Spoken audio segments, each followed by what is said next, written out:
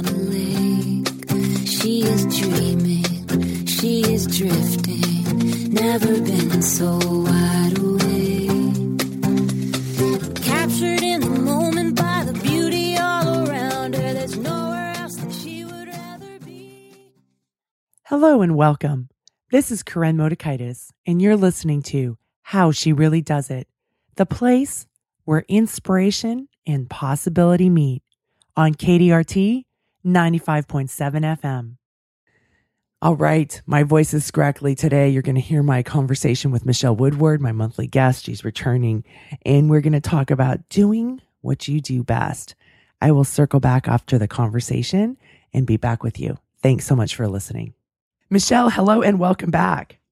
You sound so good. You know what they say, the show must go on. So here we are with my crackly voice. Squeaky Motikaitis. That's what I'm going to call you all the rest of this time. Oh, Squeaky. That's fine. It's just the reality of life. And I know we could reschedule, but the way my calendar's looking is it's better just to go with it at this point. Plus, I get to talk to you. I mean, it's always great to just talk to you. It's fantastic. So you may be carrying it more today for us. I am willing to do so. Today, we're going to talk about doing what you do best. You know, it's so funny because I don't know if it's the Protestant work ethic or what it is, but, you know, people get this idea that what you should be doing is have your nose to the grindstone and you should be a slog. Work should be a slog. Life should be a slog. You know, you have this just grinding life. And then you die. And like, do you ever see that? It's like people think things have to be a struggle and it has to be hard. And if you do play to your strengths, then you have to like amplify your strengths. So I went to Pilates today and, you know, so if you can do 20 crunches, you're even better if you do 40, even if the marginal impact of those additional 20 don't do anything for you. Mm-hmm.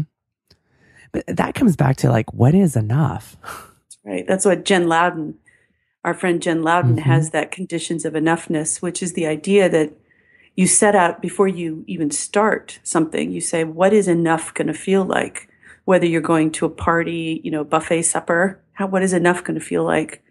Or you're starting a new job, or you're going on a date, or you're, you know, watching your kids swim meet. What do they call that? Swim meet. I knew I used to swim, and there for a minute I could not remember. Was it a match? Was it a tourney? What was it? Okay, but you know what I mean. It's like, what is the condition of enoughness?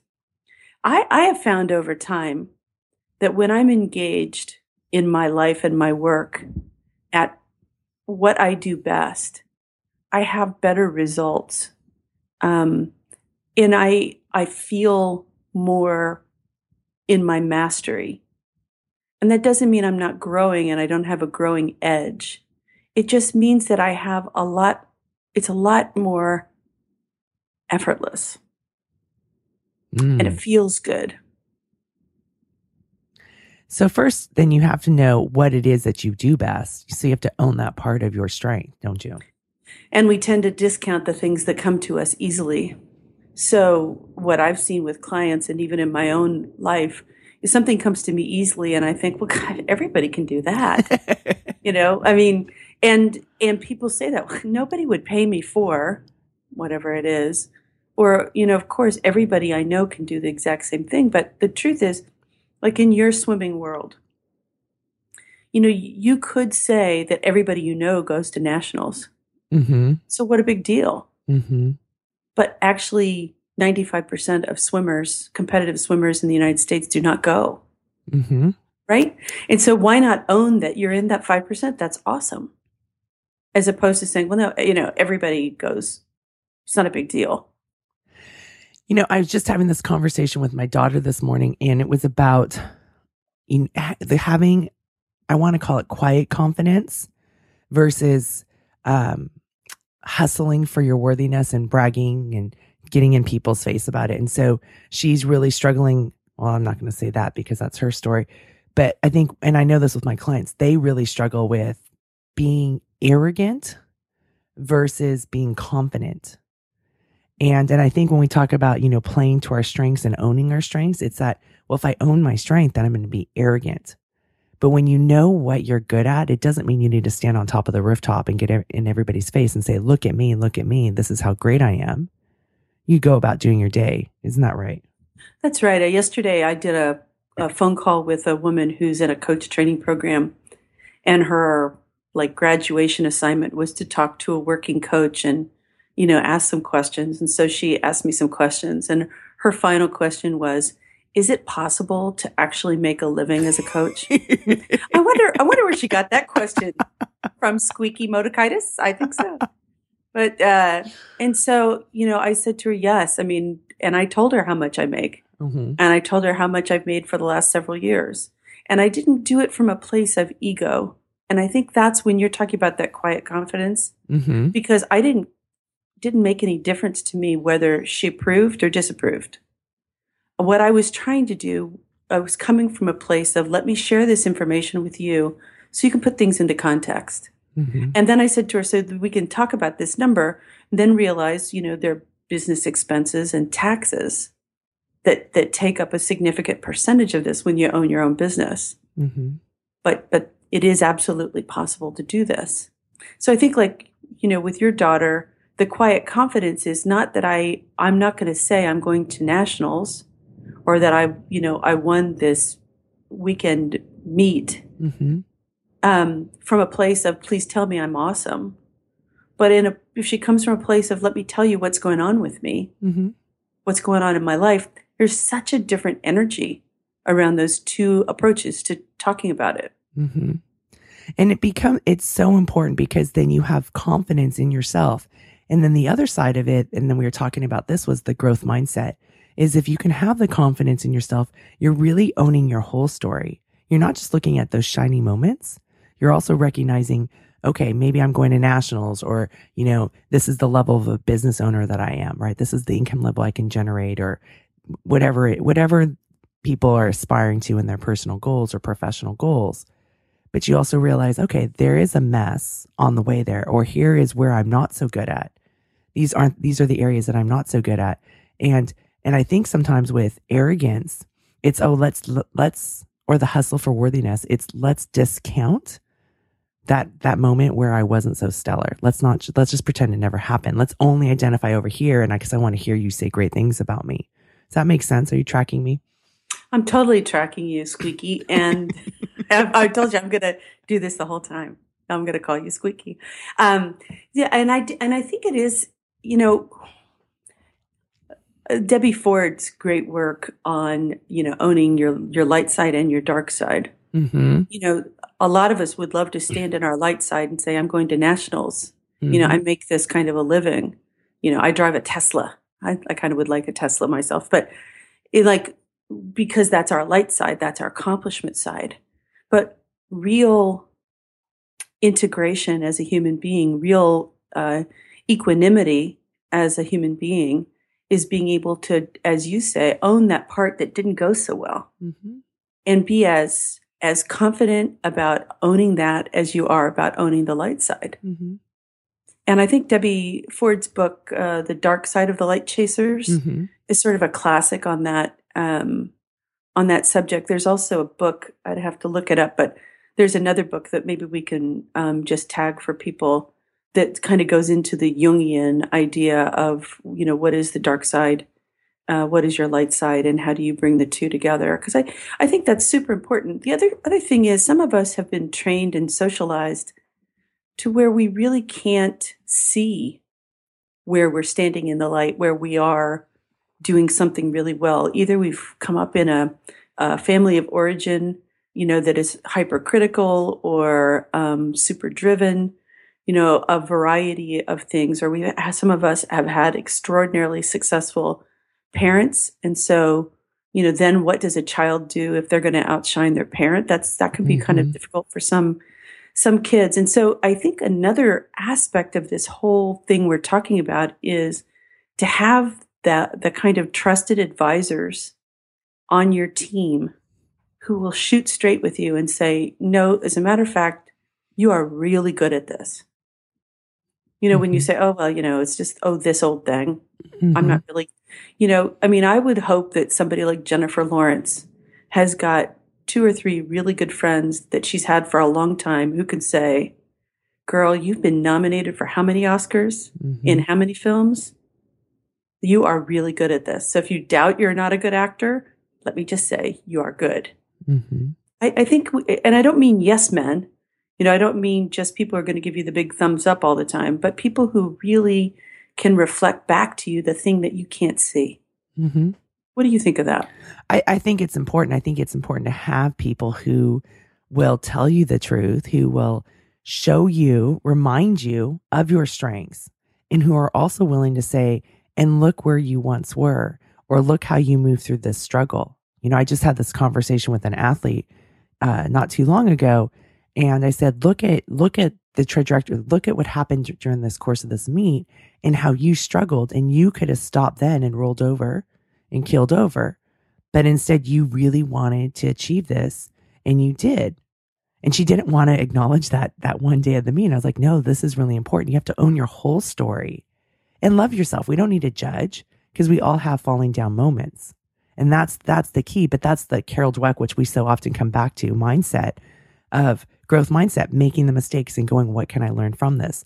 And then having the people there that will also help you remember, because sometimes we forget, hey, look, here's what I'm doing really well. Here are my strengths. Because we forget about those too, because as we are striving for excellence, which is different than hustling for worthiness, as we are striving for excellence because we want to grow and develop and we're learning, we sometimes forget about, oh, look at what I've achieved. Look how well I've done. There's an exercise that was developed, pardon me, now I'm squeaking, and I'm on the other side of the whole United States from you. There's an exercise developed by the University of Michigan's Business School called Reflected Best Self. And the idea behind the tool is that you identify people who are going to give you honest, open-hearted kind of feedback. And the question you ask them is, will you recall a time and share with me the time when you saw me at my best? And I believe the exercise has, you do that 3 times. So if I was asking you to do it, I might say, can you tell me a time when you saw me operating at my best? And you would answer that however you answered it. Is there another time you want to share? Another one and another one. So when the client, or when you receive that, boy, it's like, wow, I'm getting feedback from people on when they have observed me operating at my best. And especially if somebody who's really hard on themselves, to see that, it can actually be very moving, very emotional to get that kind of very open-hearted, kind feedback. Because we often get criticism. Many of us get criticism all the time, or self-critical all the time. And to have it specific instances, it's a remarkable, simplistic, but remarkable exercise. I love that. And if you can make sure you give me the link to the name of the book, and if you have the link for that, and I'll put it in the show notes. That way the listeners can go to those resources. Super. So I had that this week. I'm just going to say, I had 2 people reach out to me this week. Remember in August of 2014, I did that webinar with the Harvard Business Review on dealing with bullies and toxic people at work. And it turned out to be one of the most popular webinars Harvard Business Review has ever hosted. And it was great. It was sad that it's such a big topic for so many people, but it turned out to be great. And I was so glad that so many people benefited from it. But twice this week, people reached out to me and said, just want you to know, I listened to that thing. I got on your newsletter and read your blog. And because of that webinar, I changed my job. Like, wow. 2 people this week are telling me, because of that work you did, I have changed my job and I'm so happy. It's like, it made me just sort of sit back a little bit and go, I wrote that thing at my desk, sitting in my yoga pants, probably hadn't washed my hair, You know what I mean? No makeup on, just doing my thing. I did the recording just like I'm doing this recording with you. And to think that it impacted so many people, it really was kind of stunning to me. Well, Michele, you need to go and check out our iTunes reviews because your name has been put in some of people's reviews, right? They've talked about Michele Woodward. And so, or the emails that I get, and they love these conversations that we have, it really can resonate. And that's the thing is that I love about this show is, I'm always amazed because I work so closely with my private clients and how the show can really help people. And they're not working with us. Like we don't know their story, but they can take the nuggets from our conversations and go and apply it in their life. And I think that's just so cool. I mean, what other jobs give you that kind of opportunity? You know what I mean? We're really so, pardon me, fortunate. I'm not crying. I really am not. I'm just coughing. But so I think regardless of what line of work you're in, or if you're a full-time parent, or, you're caregiving to elderly parents or anybody, to step back and say, because I chose to do this thing, I chose to do this good thing, here's the impact. Sometimes I even think I chose to hold the door open for that woman pushing the double stroller at Starbucks. Mm-hmm. That may be the nicest thing that happened to her today. Mm-hmm. Because we all know what it's like when you're pushing a double stroller. I mean, just speaking from my own, No, I mean, I think one of the ways that I change the world is that when I go to the grocery store, I shop at this local grocery store that I love. And when I go there, I keep my phone in my pocket and I talk with the clerk and I talk with the person who's filling the bags, and I have conversations with them, and we walk out to my car and I talk with them. I find out about them because I love connecting with people. That is one of my strengths. May not be other people's strengths, but that's mine. So I decide, why not do that? And for me, that is just as important as the professional work that I do, my radio show, working with clients, running the Aqua Monsters. It's just as important to me. There's no paycheck that comes with it. It's just about how can I connect with other humans. And that's, that also goes to your values. Mm-hmm. It's so important to connect and be connected. And, if somebody was a more introverted soul, but they still wanted to be connected, they might volunteer to clean up the database at the Boys and Girls Club, mm-hmm. Because that they're contributing, but they're doing it in their own way. Or they might volunteer to organize the ribbons mm-hmm. at some sort of sporting event or whatever. So there's so many ways that you can help that you don't necessarily have to be, very extroverted about it. No, there's great, like when you talk about ribbons, oh my gosh, the agony of ribbons, right? Or that I have to deal with, or needing somebody that can organize a file folder. So maybe they don't want to talk to people, but when an organization like a youth team, when you can have a file folder that's organized and somebody's willing to do that, that's your way of changing the world, and you don't have to talk to anybody, right? And you can do that within your time frame that works. So there's lots of ways for you to make an impact. And it goes back again to playing to your strengths, knowing what they are.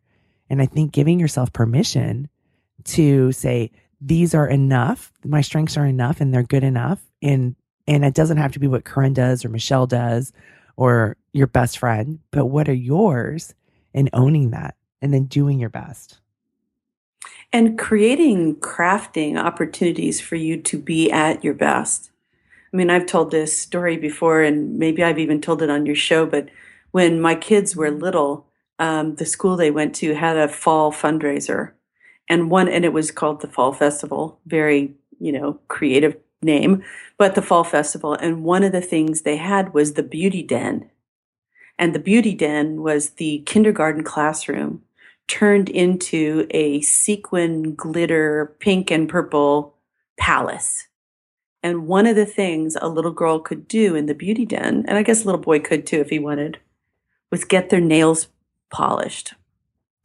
And so I was approached and asked if I would be one of the people who polished little children's fingernails. Mm-hmm. And I looked that person in the eye and said, I would rather take out the trash.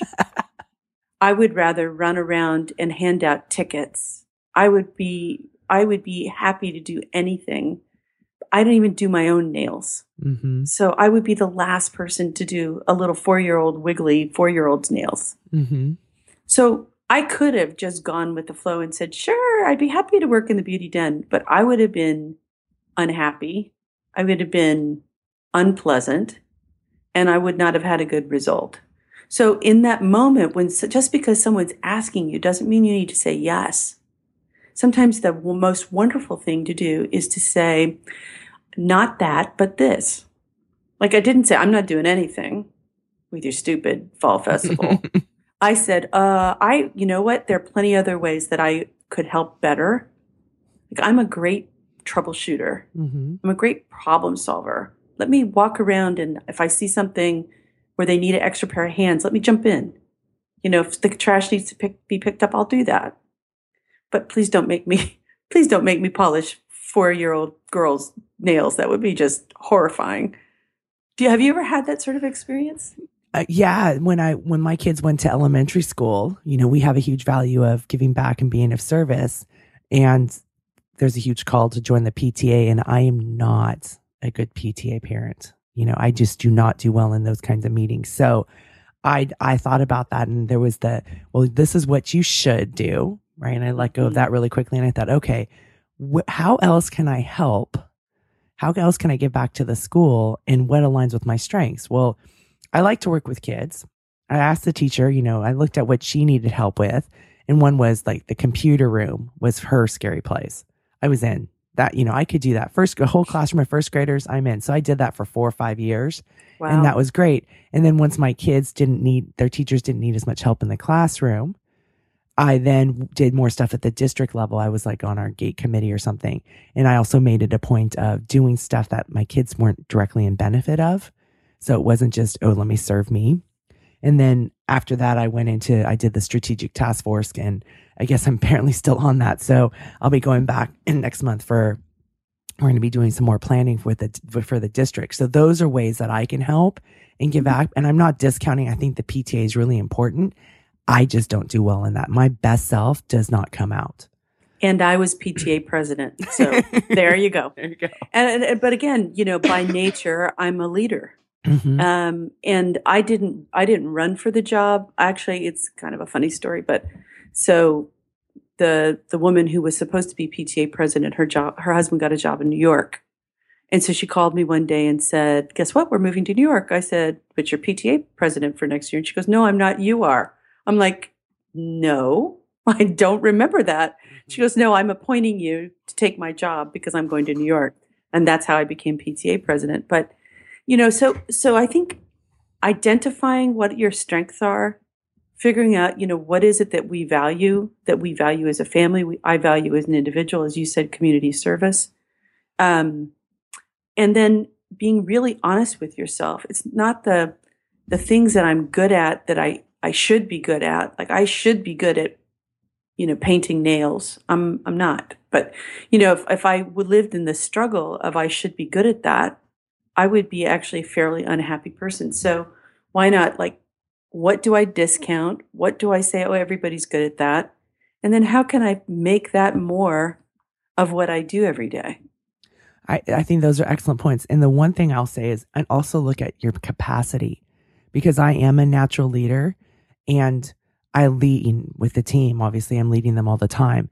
But my capacity, like how many units of energy do I have left over to lead other groups? Or do I want to be involved in another political situation, or having the cross groups, right? Parents from both organizations and wearing too many hats. So for me, there's times that I'm like, okay, I have the capacity to be a leader in this situation. And in this situation, I do not, or I don't want to use it right now. I want to just go in and do something at a different level. And I think that's such a great point. It's also, when you're a leader, it's also great to be led. Yes. You know, to be like, I'm a teacher. I teach all the time. And yet when I can sit as a student to another person who's teaching, I have a rich experience. And so, it's like knowing your strengths, but also knowing when my plate is full. And if I take this over, it's going to have this sort of impact. Mm-hmm. Again, it's not that I should, someone comes, if you were in a job and someone says, someone's moving to New York, would you like to take this, we'd like you to take this role. Everything in your analytical brain says, wow, it's good for my career. It's the right step. I'm doing it younger. I'm going to be the youngest person who's ever had this role, whatever, all those things that come from the should. But then just to take that second and say, what's the impact of saying yes? Mm-hmm. What's the impact on the other things? I'm working with a guy right now who, like a lot of people, he went into a business, built it from the ground up with a couple of other people. And like the big success story is they were bought by a larger company and big payday. And in this sort of period of they pass the sale, that's all done. The big company's taken over and there's an employment contract that goes for a year, 18 months. What do you do in that time frame? Mm-hmm. You've met your goal, you've done your thing. How do you take that minute and say, oh, what are my strengths now? What is it that I really want to do? And when we were working together earlier this week, what really came out is this is the great time to be a parent for him. This is a time when he wants to coach the teams. He wants to pick up his kid. And after all that, that's sort of the velocity of getting in a position to have a growing company that's purchased by a larger company, he didn't get a lot of chance to do that. And I said to him, hey, it's your heart's telling you what you want to do. Mm-hmm. Why not do it? Mm-hmm. Even though society might say to certainly to men, when you're in your 40s, you're going to throttle back to spend more time with your kids. That's weird. Mm-hmm. Not that I agree with that because I don't. And how will you get employed when you're in your 50s? Right. Right. And that's all fear and scarcity based. A couple of years ago, there was a school board there were some school board positions open, and I had some people from the community really trying to get me to be on the school board, and it was rather flattering. And I really had to think about it. And there, my husband's like, well, you should do it because, you want to be a contributor to this community. And I thought, if I take this on, even just the running of it, my plate is really full. What am I willing to give up? Right. And would I be okay with that? And I had to think about it over, I don't know, maybe it was a week or a few days. And I really got down to it. And it was really clear for me that right now was not the right time. And who knows, maybe I'll decide to run at some future point, or maybe when I retire, I'll run. I don't know. But at that point, I had to let go of the whole, everybody's saying, you should do it. This would be great. Da, da, da, da. To, okay, again, going back to my capacity. And while I may have strengths in that, there would be something else that would have to shift. And would I be okay with that? And, also when so many people urge you to do something, a lot of times I think you have to really be in that still place to realize or to understand, are they projecting? Are they saying that because they think that's what I want to hear? Are they really, they're saying it without any kind of stake? In other words, if someone says, run for Congress and I will work on your campaign, that's different than, oh, sure, you should run for Congress, right? So it's like when other people are very happy to see you work your ass off, they just really are. And so where are they coming from? And are they open-hearted? Mm-hmm. Are they saying you would be so good at this and I am willing to stand with you every step of the way and support you? Then that's something to pay attention to, because somebody may be seeing in you a strength that you may be neglecting on your own. And no, one of the people said they would run my campaign for me. So, but with all of that said, it wasn't the right time or the right fit. Like it had to go through the Corinne filter. Right. And say, okay, where am I right now? Where do I want to spend my time and energy? Right. And what could have easily happened is my kids would have been sacrificed for that. Right. And I wasn't willing to do that. And that's your priority. I mean, and that's the other thing is that, I always work with my clients around strengths, values, and priorities. And, my priority for many, many years was to be a good enough parent, which we've talked about before. And still today, even though my children are not here, my son's living in the Boston area, my daughter's in college, I still want to be, a good enough parent. It's just a different kind of parenting now. And that's a priority. But back in the day, that meant that when someone said, can you fly to California to give a keynote speech? I would probably say no. Mm-hmm. Where today I say, sure. Mm-hmm. Well, I don't always say sure, to be honest with you. Sometimes I say sure. Sometimes I say, will you please send me more information? Mm-hmm. So I want to talk about some, one is just doing what you do best and owning your strengths, right? Understanding what they are. But the other part of it is people get afraid of putting themselves out there. Girl, that is so true. It's like, because, belonging, being connected, being with are the kind of values that people tell me, that majority of people tell me that that's really resonant for them. And it's something that's really important. And so when you put yourself out there, sometimes you put yourself outside of the pack, outside of the group, outside of the community, outside of the belonging. And for a lot of people, that's the scariest part, is being separated from your community. Have you observed that? Oh, yeah.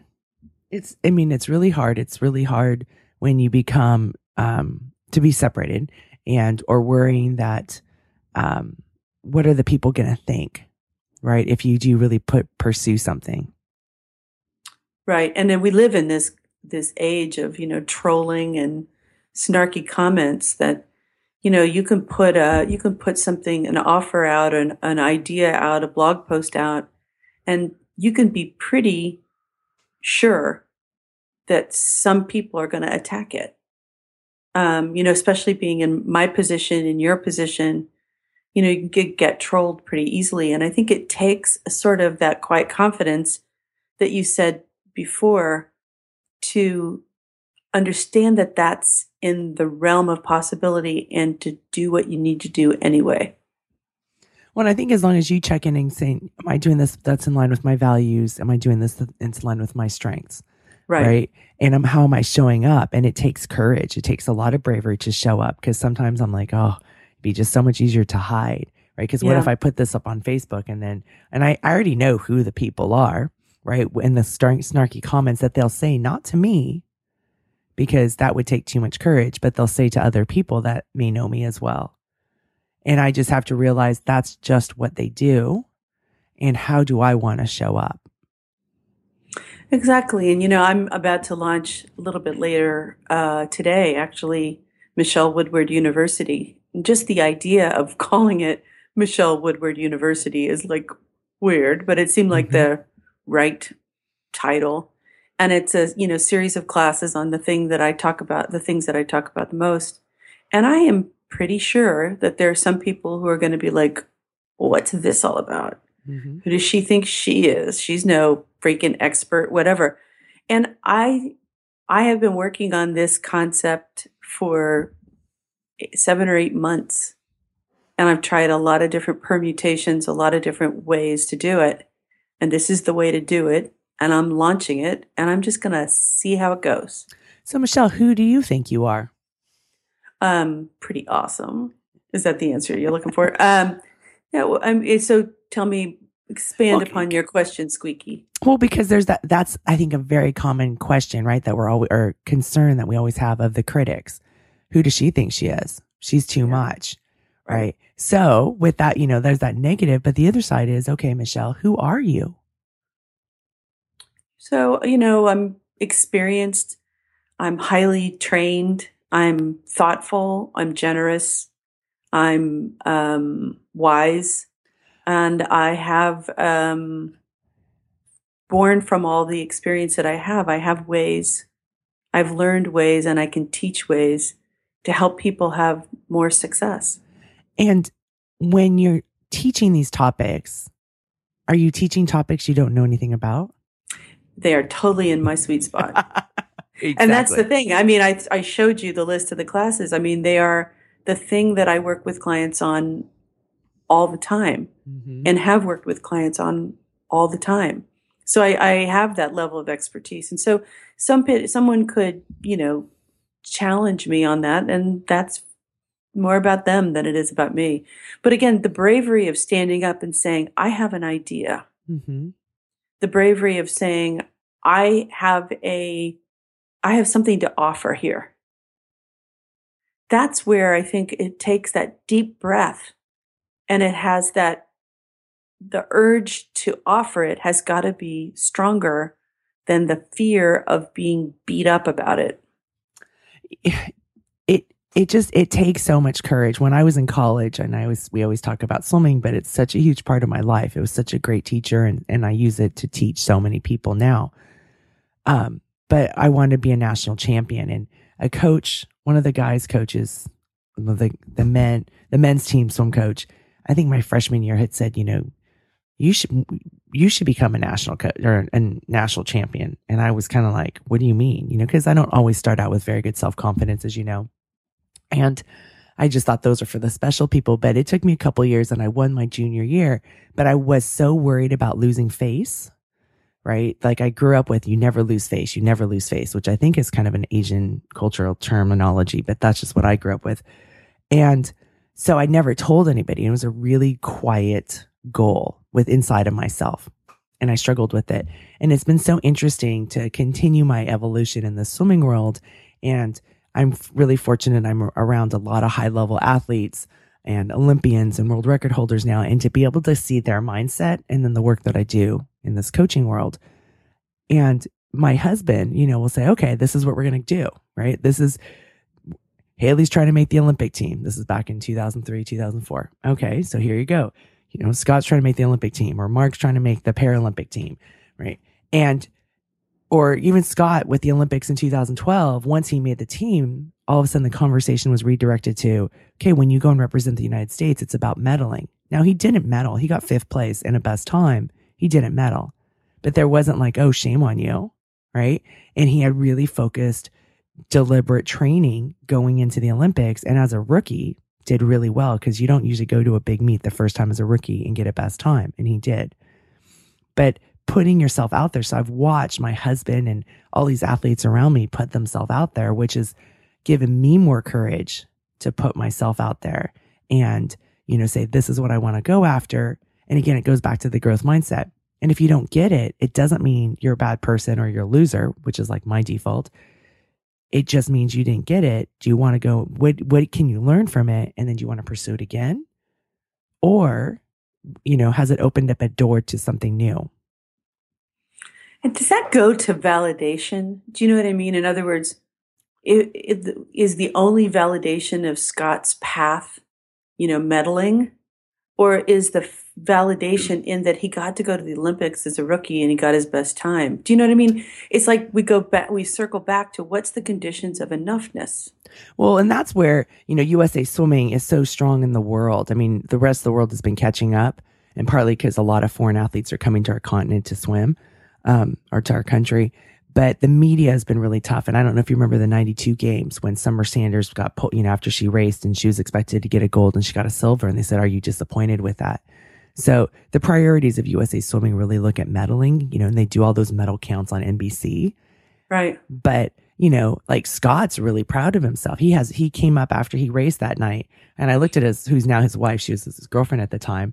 And I'm like, and it was my anniversary. And I looked at her, I'm like, this is either going to be a really bad night or a good night. I go, I just don't know which.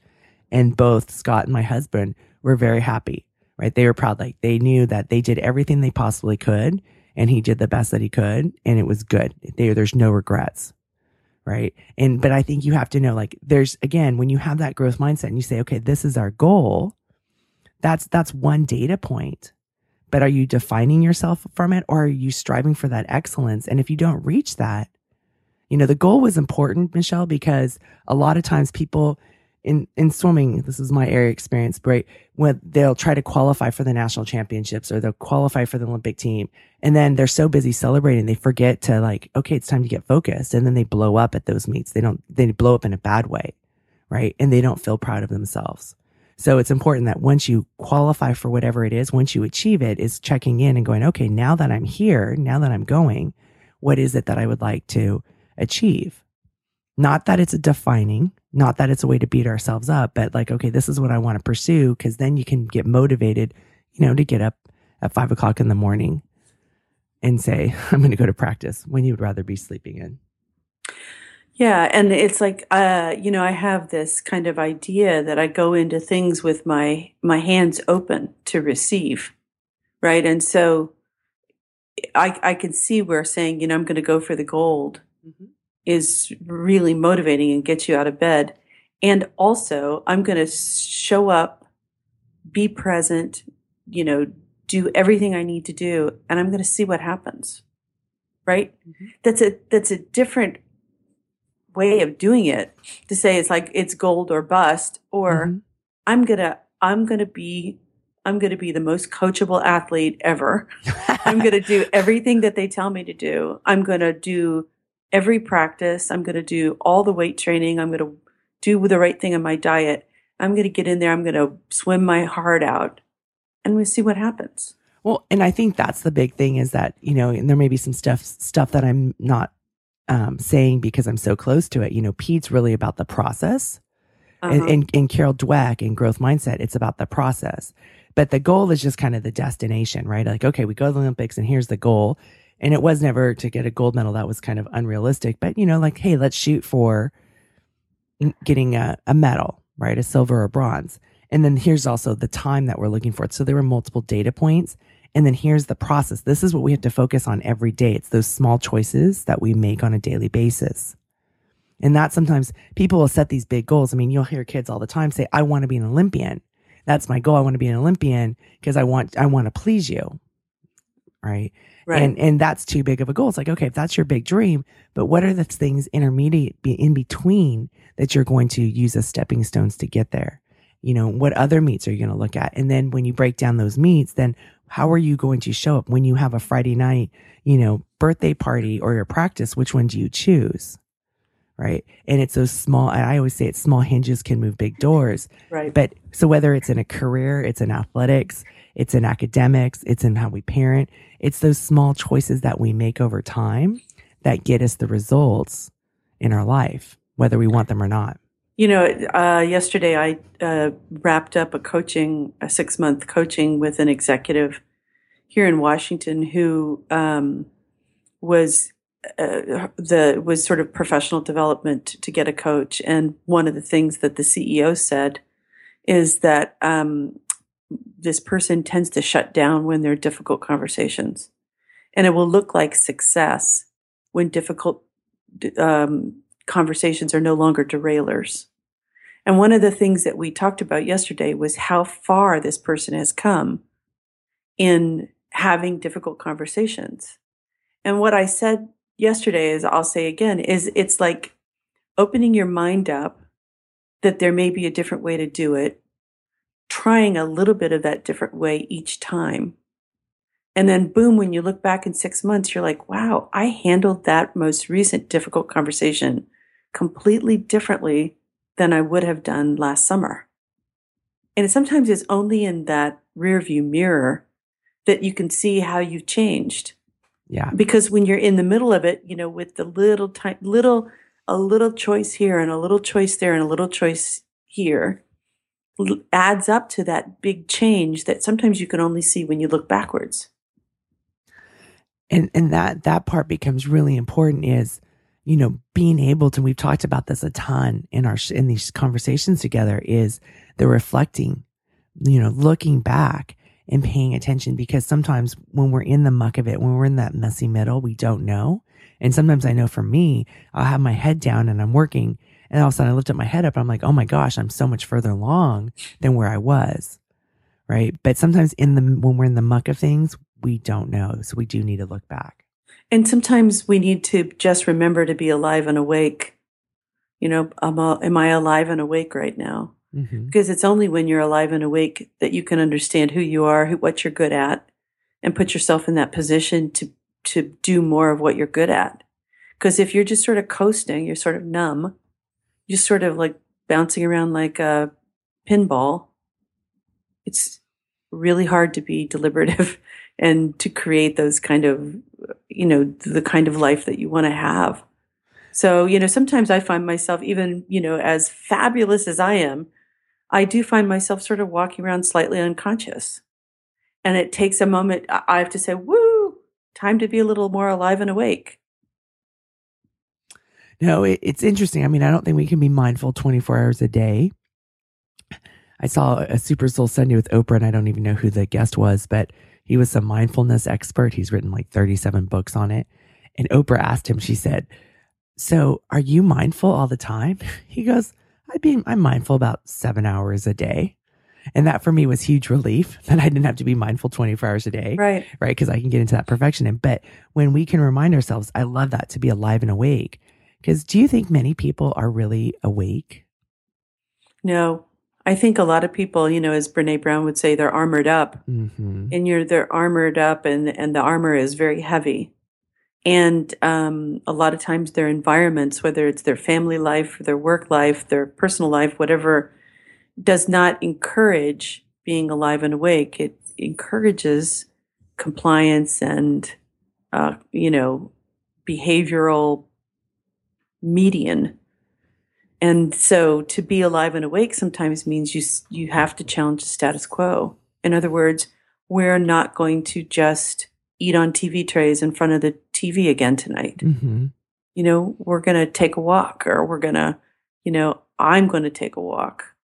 I'm going to sit in the dining room, whatever it is. But it requires you to be alive and awake, which sometimes is a challenge to the status quo. Mm-hmm. Yeah, you get to be with yourself. I love this. Wrapping up the show on this is reminding the listeners about being alive and awake, and about checking in and realizing, like Michele Woodward, as awesome as you are, even you aren't alive and awake all the time.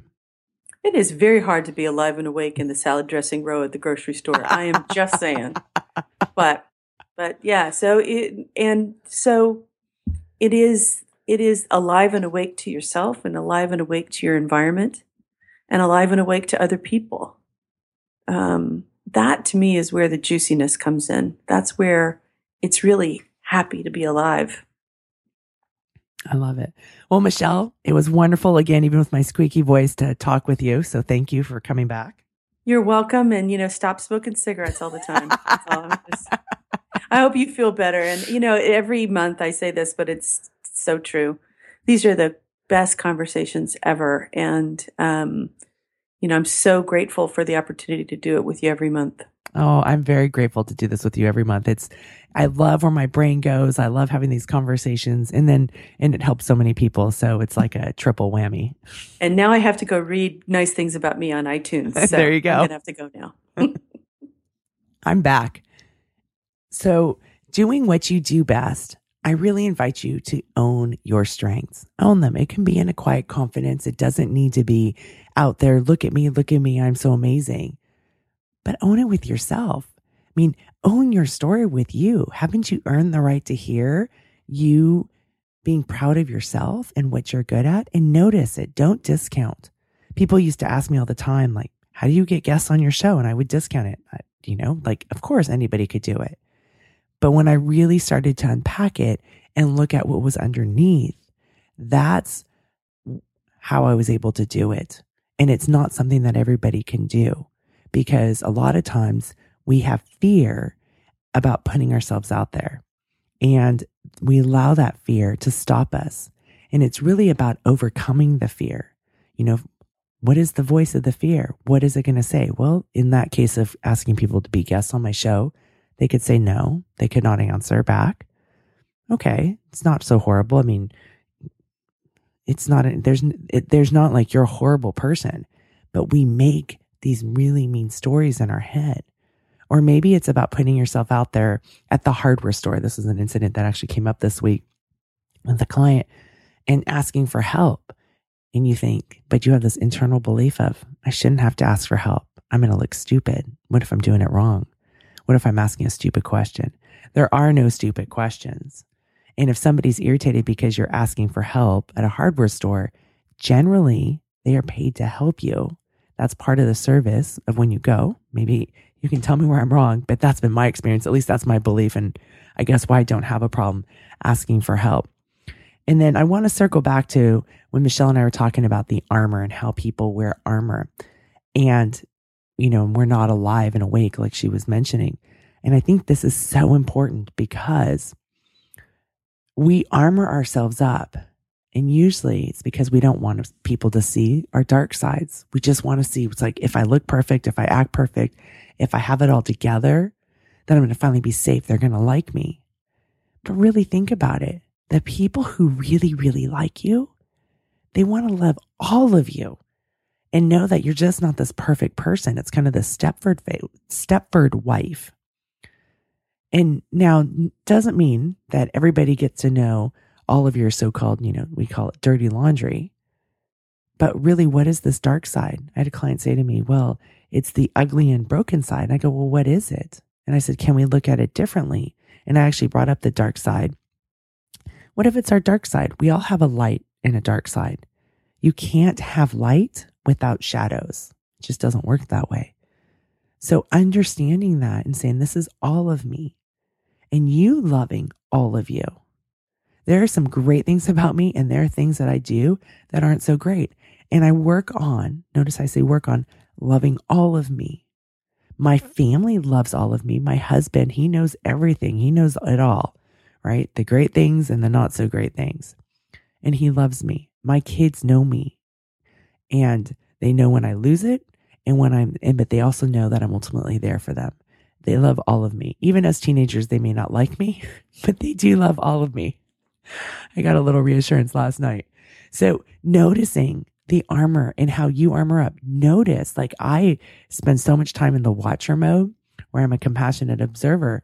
And I also notice that when people armor up, what happens with me is I have this go-to instinct to armor up as well. It's like, oh, really? Because one of my favorite shame shields is the inner gladiator, which I'm going to be doing a mini-sode about. But so I armor up, I puff up too, because it's like, I'm not going to let you hurt me. Right. But when I armor up my heart, you don't get to see the best of me. And I was thinking about it this morning, that whether it's with the show or with my clients, I really do allow you to see me, because I can be a bit standoffish in person because I am shy and I do put armor up. And here you've been with me for how long? Some of you, 9 years, and my clients, and you get to see all of me, my faults, right? I do own my stuff. And also you get to hear my heart and my dreams, but it's all of me. And I do know that's what the listeners, you guys really, really like, is hearing the real. So I invite you, when you go ahead and be alive and awake, own your whole story and love yourself through the process.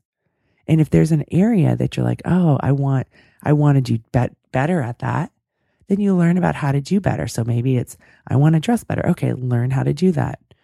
For me, a few years ago, I wanted to learn how to cook because I was tired of being this victim about food, right? And thinking, oh, I had to rely on other people when my husband would travel, which he does quite a bit, or go out to eat. It was like, well, what if I could just cook? How could I make it easier for myself? And it was so empowering to do that. And asking for help, asking friends who weren't going to judge me to do basic teaching lessons in cooking.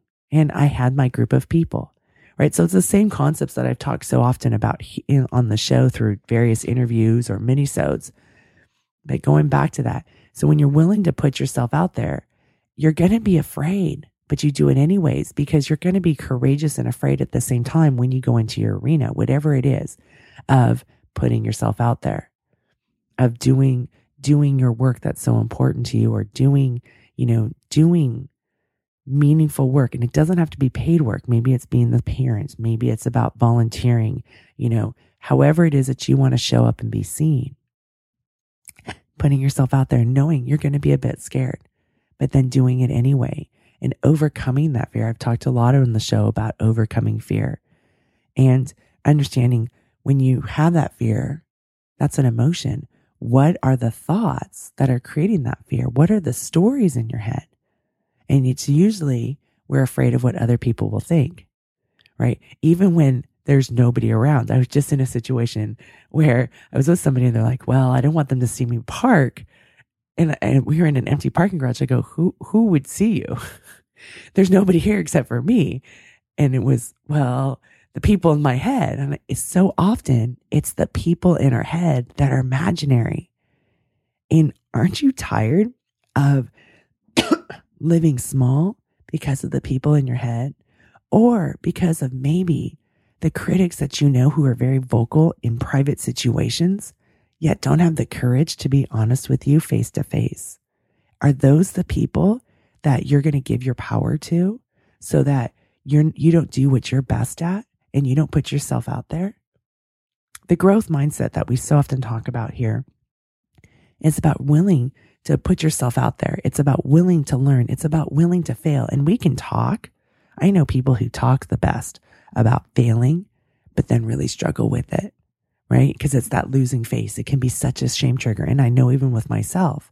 And I just always remind myself, like, okay, this is the messy middle. This is what it is. There's a lot of drama in my head, right? And it's okay. And what can I learn from this? Instead of, Corinne, what the hell's wrong with you? That is not compassionate. Doing your best and doing what you do best. Own your story. Understand you have both a light and a dark side. Know what your capacity is. Know what your values and your strengths are. Being mindful, or as Michele says, alive and awake. And know that fear is going to be a part of it. You don't do all this practice. You don't go to the Olympics and then there's not like, there is some fear, right? There's adrenaline. There's that, oh my gosh, why am I doing this? Right? There always are anytime we're going to challenge ourselves and see what we're capable of. And that's the beauty of it. Challenges can be fun. We also don't, just like we can't be mindful 24 hours a day, we don't want to challenge ourselves 24 hours a day. There's down times that we want to have, or there's a day off during the week we want to have. So understanding that, knowing what your fears are, and knowing that you can be afraid and courageous at the same time, and be awesome and be crazy, because I am. So I'm smiling big for you guys. I want to do a shout out. I love these iTunes reviews. So thank you so much. I am asking that if you leave them, shoot me an email at hello@howshereallydoesit, so I know who you are. I'd love a picture because I'm a very visual person. Again, rated G pictures, people. But I love a picture. And if you want to tell me your story, or you can connect, on my website, there's a your story. Tell me your story and let me know about you. I love that. I love knowing about the listeners. So Leanne, thank you so much. I just read your review on iTunes and you're so excited. And I just got so excited reading it. So thank you so much for taking the time. And you guys come to the website at How She Really Does It and join. I'm building, my new website's going to be coming out soon, or it may be out by the time this show comes out. And I'm creating a community there. And when you sign up, you'll be able to have a members only area. So I'm really excited once that gets going. I've been a work in progress since the fall, since September or August. So this has been a long time work in progress. So go to howshereallydoesit.com, sign up for the newsletter. When the new site gets finished, that will be your membership to the site, and it's free. Thank you so much for listening today. And one thing I invite you to do is know yourself, be yourself, and love yourself. Smiling big. Take care. On a lake, she is dreaming, she is drifting, never been so wild.